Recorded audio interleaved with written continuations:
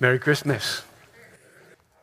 I'm going to take a personal moment and give some pastoral advice, which I know may or may not be a dangerous thing to do.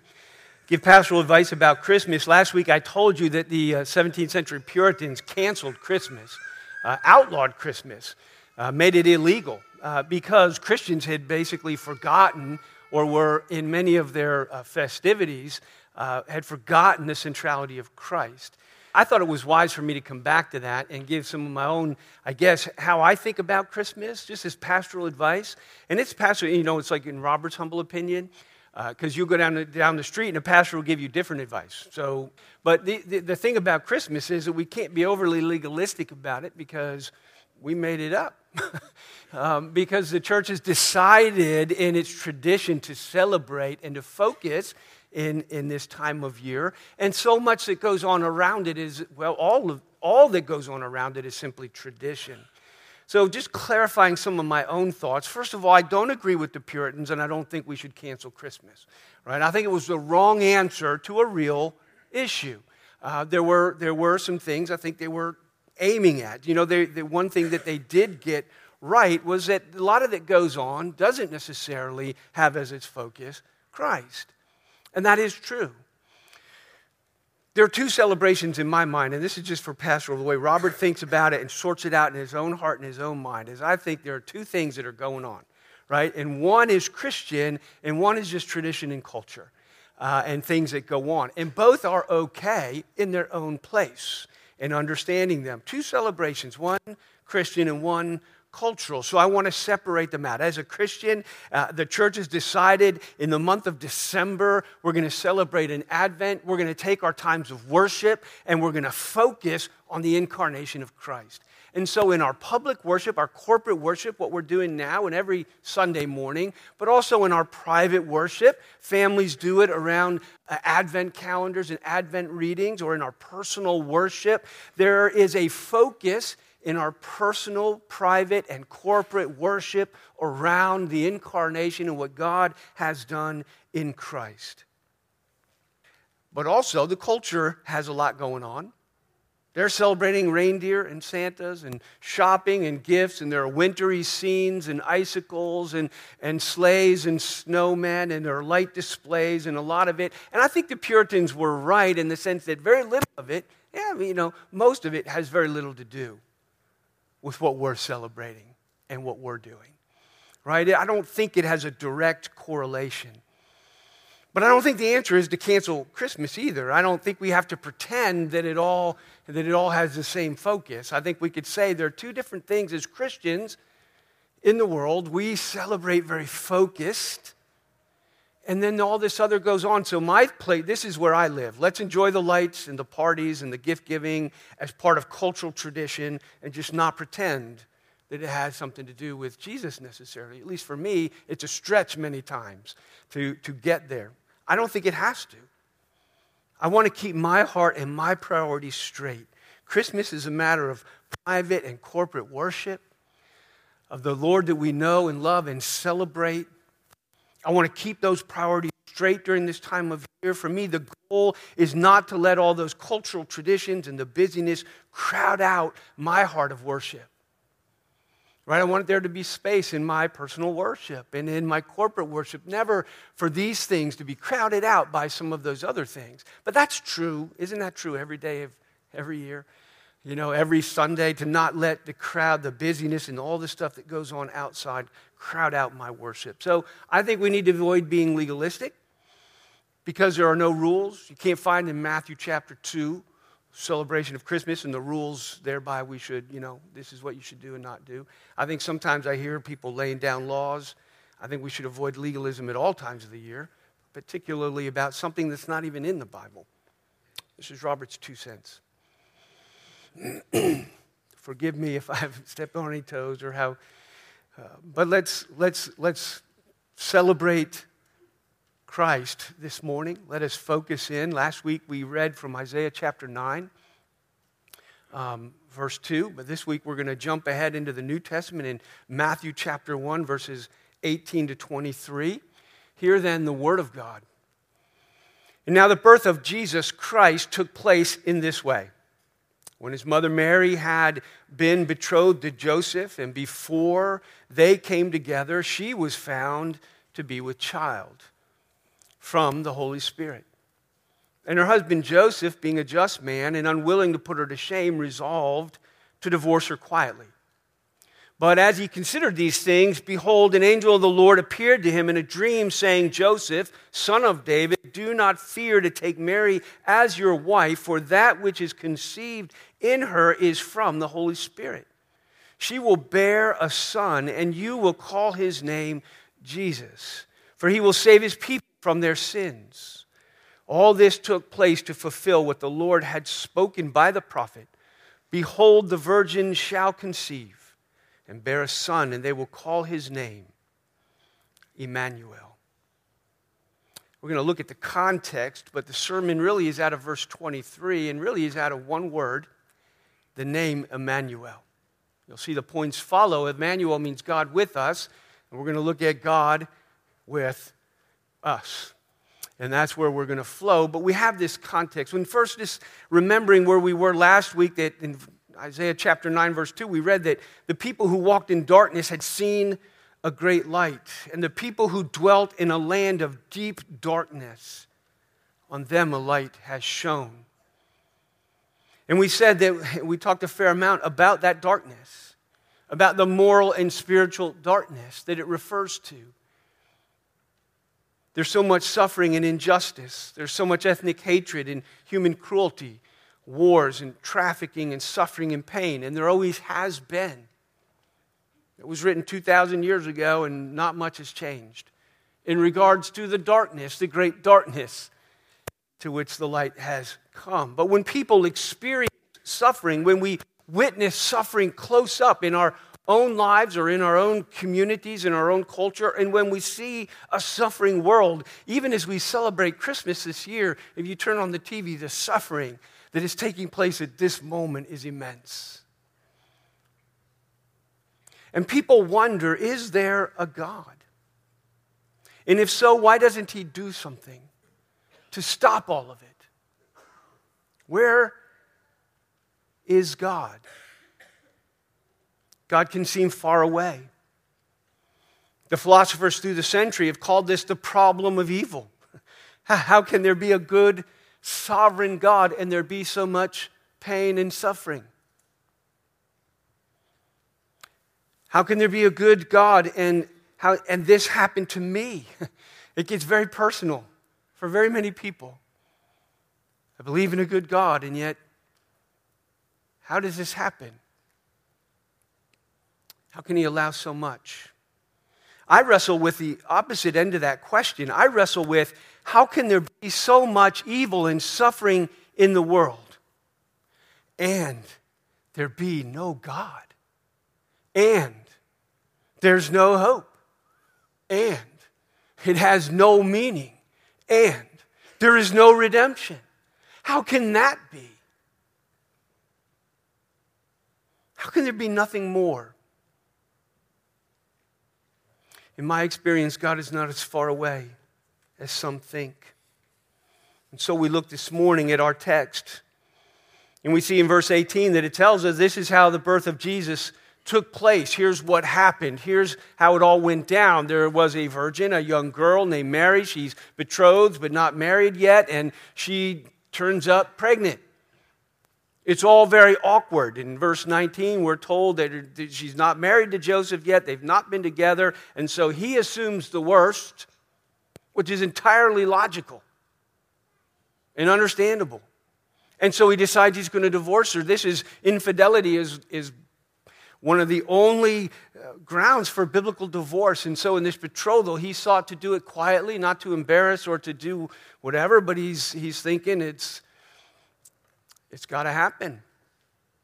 But in verse 20 is where we leave the realm of normal history and we step out of the normal flow of things because a supernatural being intervenes and tells a story, gives a message about a miracle, a supernatural event. We leave the realm, and that's where in verse 20 we're told, but even as he considered these things and was thinking about how to quietly divorce Mary, behold, an angel of the Lord appears to him in a dream and speaks to him and says, Joseph, don't fear to take her as your wife. That which is conceived in her is from the Holy Spirit. A supernatural being tells him a supernatural thing is taking place. Almighty is intervening in history. The normal flow of human biology is being interrupted. So he says, go ahead, get married. Marry. Because the child conceived in her is the result of a supernatural, creative act of God. God has done something. In Luke chapter 1, verse 35, it's described like this: the Holy Spirit is going to come upon you. The power of the Most High God is going to overshadow you, and therefore the child that is going to be born in you is going to be called holy, the Son of God. The power of the Most High. That's a language of God's sovereignty and power. The power of the Most High is going to overshadow you. The God who created all human beings is going to create another one. Is doing that work in a sense uniquely again. The child in Mary's womb is God Most High creating a child, a baby for a specific purpose. He's doing something. The angel says God is doing something unique here. So marry the woman, because in the midst of it, God is accomplishing his purpose. The purpose is stated in the very next verse. It says that she is going to bear a son, and you should call his name Jesus. Give him this name because, this is the purpose of this child, and you're to give him a specific name because his purpose is this: he is going to save his people from their sins. That is why God created a baby in Mary's womb. He says he's sending a Savior. Someone who's going to save his people from their sins. He's creating a baby. He's creating a body. He's sending a Savior. And we'll come back to this in just a moment. But he goes on to say that all of this is the fulfillment of ancient prophecy. This has been God's plan for a long time. And he told us it was his plan. And now this plan is coming to fruition, into fulfillment in the birth of this child. And so he quotes for us from Isaiah.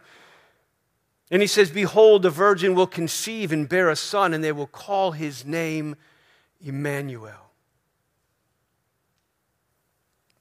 It's a fulfillment of prophecy. They're going to call his name, this baby that God created for a specific purpose. They're going to call him Emmanuel, which means God is with us. Right? Jesus, the child he created, is God with us for the specific purpose to save his people from their sins. God is revealing his intention to draw near. You're going to call him Emmanuel. God is with us. His intention is to draw near, to enter creation, to be with us in a new way. God says, I'm going to be with you in a new way, in a creative way, literally the creation of a child. The virgin is going to give birth to the Son of God. That's what Luke said. He's going to be called Holy, the Son of God. So this virgin, this girl is going to give birth to the Son of God. His name is God with us. And so this birth of Jesus, a fulfillment of God's intentions, ancient intentions, to be with us. God's purpose in creating a child in Mary's womb is to have a body. He created a human body for himself. That's what the scripture tells us. He created the human race, and in this moment, he's creating a human body, but he's creating it for himself. It will be his body. God became a man. This is what the scripture tells us. He took on our humanity. He invaded his creation in the person of Jesus Christ. He created a body for himself so he can become, so that he could become one of us. Colossians 2, verse 9, it says this, in him, that is in Jesus, the whole fullness of deity dwells bodily or in a body. He created a body so that he could dwell in it, so that he could live as a man among men. He became incarnate. John chapter 1 tells us the same thing. In John chapter 1, you see it in verse 1, and then in 14. In verse 1, it says, in the beginning was the Word, that is in the beginning of the world and before creation. It's very clear in the context. And in the beginning was the Word, and the Word was with God, and the Word was God. And verse 14, and that Word that was God became flesh and dwelt among us. He came to dwell among us, it says. We've seen his glory. The glory is of the only Son, that unique, holy Son of God from the Father, full of grace and truth. All of that is a way of just saying God with us. And the Word that was God took on flesh to dwell among us. God is with us in the person of Jesus. The Son of God didn't come into existence at his birth. He already existed.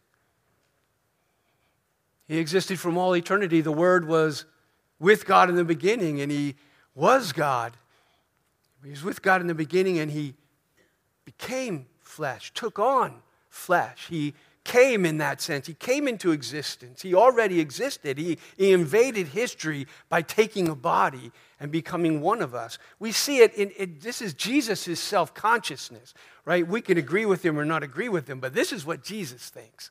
Right? This is what the authors of the Scripture think. Jesus in John 17, on his last night on earth when he's with his disciples and sharing with them and teaching them, preparing them for his own death. And part of that teaching is this, as he prays, he says, and now, Father, glorify me in your own presence with the glory that I had with you before the world existed. Before there was a world, Jesus says, I shared the glory of the Father.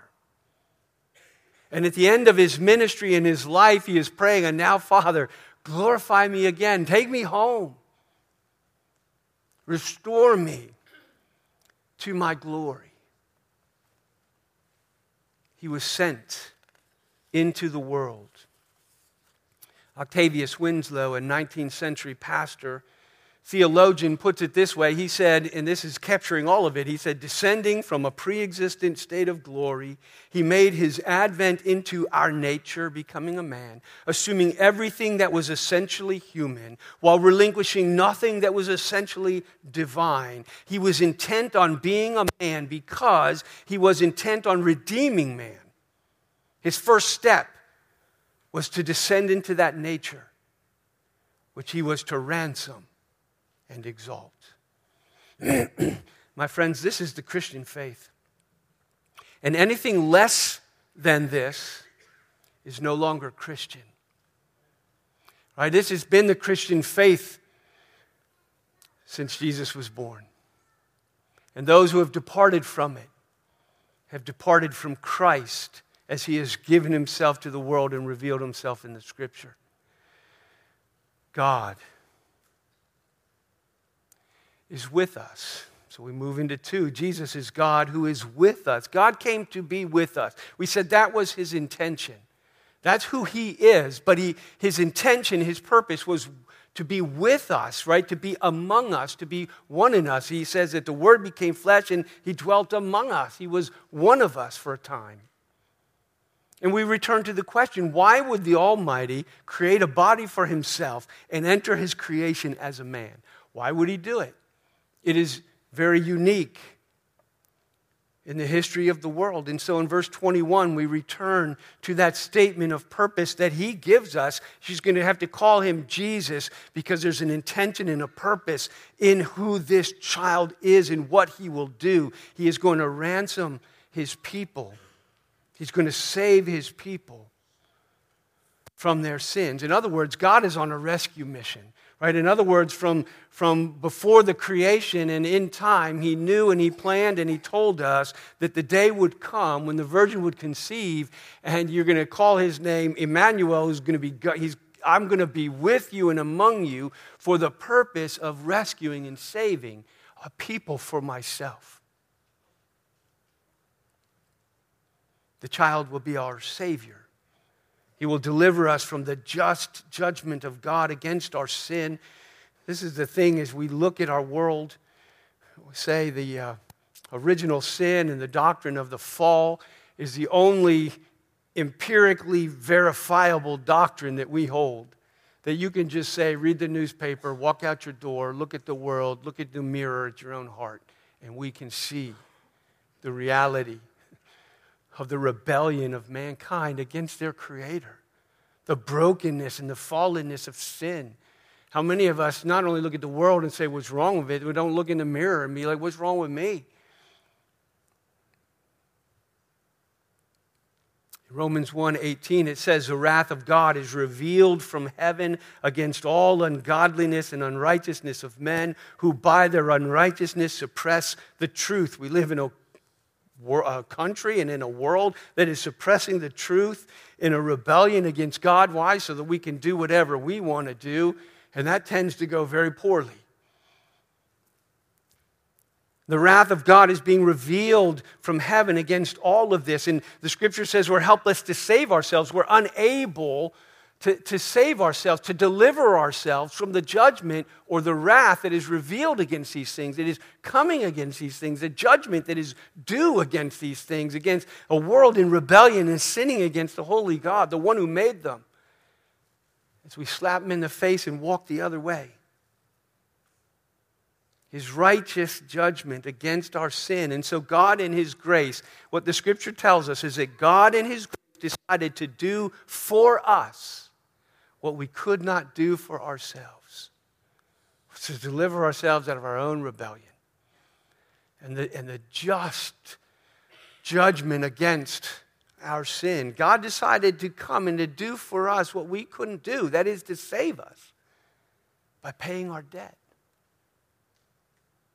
It's like a man who goes overboard. You imagine those ocean liners out in the middle of the Pacific, no land in any direction, and a man goes overboard, and then he sinks down into the depths. Scripture says essentially that is the state of mankind. In the midst of a sea of rebellion and sin, and he has sunk under the waves, and he cannot save himself. And God is the one who dives overboard and goes after him. He jumps into the depths. He jumps into the dark depths of the water. He goes down to where the lost man is, where the dying man is, right? He goes after him. He takes hold of him to bring him out and to save him, to do for that man what he could not do for himself. This is what the scripture says is going on.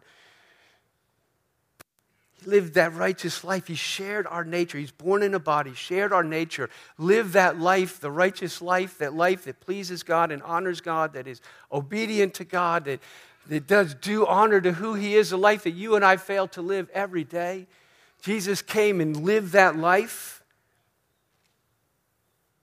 And then He offered Himself on the cross to die in the place of sinners, to bear the penalty of our sins, so that through faith in this Christ, this Messiah, this Savior, through faith in Him, we may be forgiven and saved from the hell that our sin deserves. J.I. Packer, in his classic work, Knowing God, says this: the crucial significance of the cradle at Bethlehem lies in its place, in the sequence of steps that led the Son of God to the cross of Calvary. If we do not understand Christmas, we will not understand Christmas until we see it in this context as one of the steps on the way to the cross. Jesus was born to die. He took on flesh and bone so He could bleed and die and make a way for lost sinners to be saved, to save us from the just wrath. Have you really ever understood what Christmas was about? I grew up, we didn't really go to church very often, and I had no idea. Christmas and Easter. When I found out what Easter was all about, I was really dumbfounded. I mean, I had no idea. You grew up and had Easter baskets and Easter bunnies, kind of like Christmas. There's a lot that goes on. It has very little to do with Jesus. And so it was later in life, I was 18 years old, before I had ever heard any of these things. And it changes everything. Have you put your faith and trust in the Jesus that the Scripture reveals and tells us is God on a rescue mission? God for us, God with us, God who came to do for us what we couldn't do for ourselves, to pay our debt so that through faith in Him we can be forgiven. If you put your faith and trust, believing that what Jesus did, He did for you. And it's at that point He becomes your Savior. To love and to trust Him, that what He did for you. Is He your Savior? 2 Corinthians 5:19 tells us that in Christ, God was reconciling the world to Himself, not counting men's trespasses, their sins against them, by forgiving them through faith in Christ and what He did. God was in Christ reconciling the world to Himself. This is the essence of the private and corporate worship during Christmas, right? This is what we as Christians is the Merry Christmas, is that God was in Christ reconciling the world to Himself. Christmas is what God has done in Christ. And when this is our heart at Christmas, I feel like I'm free to enjoy the rest of it, to be merry. There's a spirit about me and about us as believers that we carry into everything else that we do. And we're free to enjoy the rest as it is, with this at the heart of it. At the heart of it. And so we return to the opening question. In this fallen world, where is God? And the answer that the Scripture gives us is that God is in Christ, reconciling us and the world to Himself. God is in Christ. Not only did He enter into our humanity, into our suffering, diving deep into our rescue on the cross for our sin, bearing our sin, forgiving our shame, but having come near, the Scripture says, having come near, He will never leave us nor forsake us. That is the us where I'm reaching, right? He is God who was with us for our salvation, and He is with us. And that being with us is something that it will never change. It says that He will never leave us. He will never forsake us. His name is always going to be Jesus, Emmanuel, God with us. In the midst of this fallen, broken, darkened world, there is this light of hope. On them a light has dawned. On them a light shines. In the midst of the darkness, the Bible does not shy away from the problem of evil. There are ways in which I believe it is more honest about it. It faces it squarely and honestly. Of the darkness of our world, it has no doubt.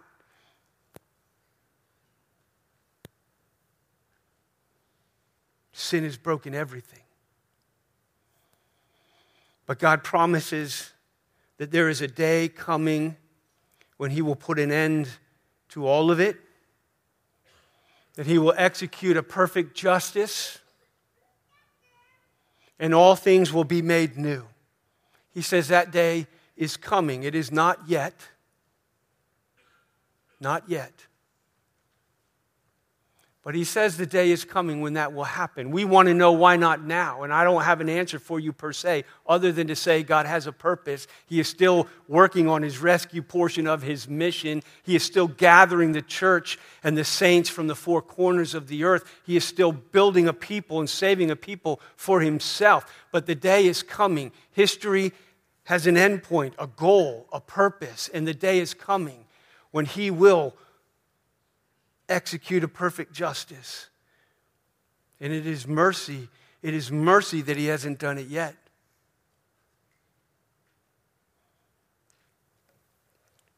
But as God's purposes play out in history, He promises to be with us.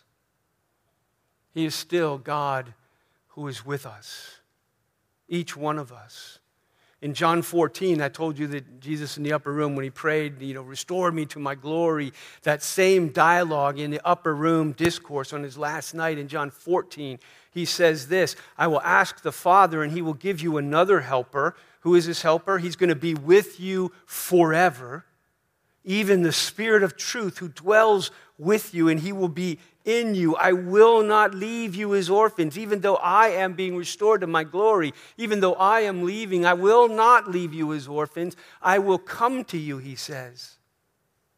I will come to you in the person of the Holy Spirit. I will dwell with you and I will be in you. I am God with you now and forever. It's one thing to say that God sees, that he's looking down from a safe distance. He knows what's going on. It's another thing to say he is here. That a light is shown in the darkness among us. That he's done the deep dive to save us from our darkness. And that as we have to persist and to walk through the valley of the shadow of death, he still is with us, never leaving us nor forsaking us. Isaiah 43, 2 and 3 says this, when you pass through the waters, I will be with you. Through the rivers, they will not overwhelm you. When you walk through the fire, you will not be burned. The flame shall not consume you, for I am the Lord your God, the Holy One of Israel, your Savior. I will be with you as your Savior in time and in eternity. He doesn't say there won't be deep waters. He doesn't say there won't be some fire. We all know the fire of suffering. We all know we have not been delivered from the fallenness of this world yet. But he says, but when you go through it, when you walk through it, I am with you. I am your God. I am your Savior. I will never leave you. I will walk with you, yea, though you walk through the valley of the shadow of death, and when that day comes, he says, I am with you. I am with you.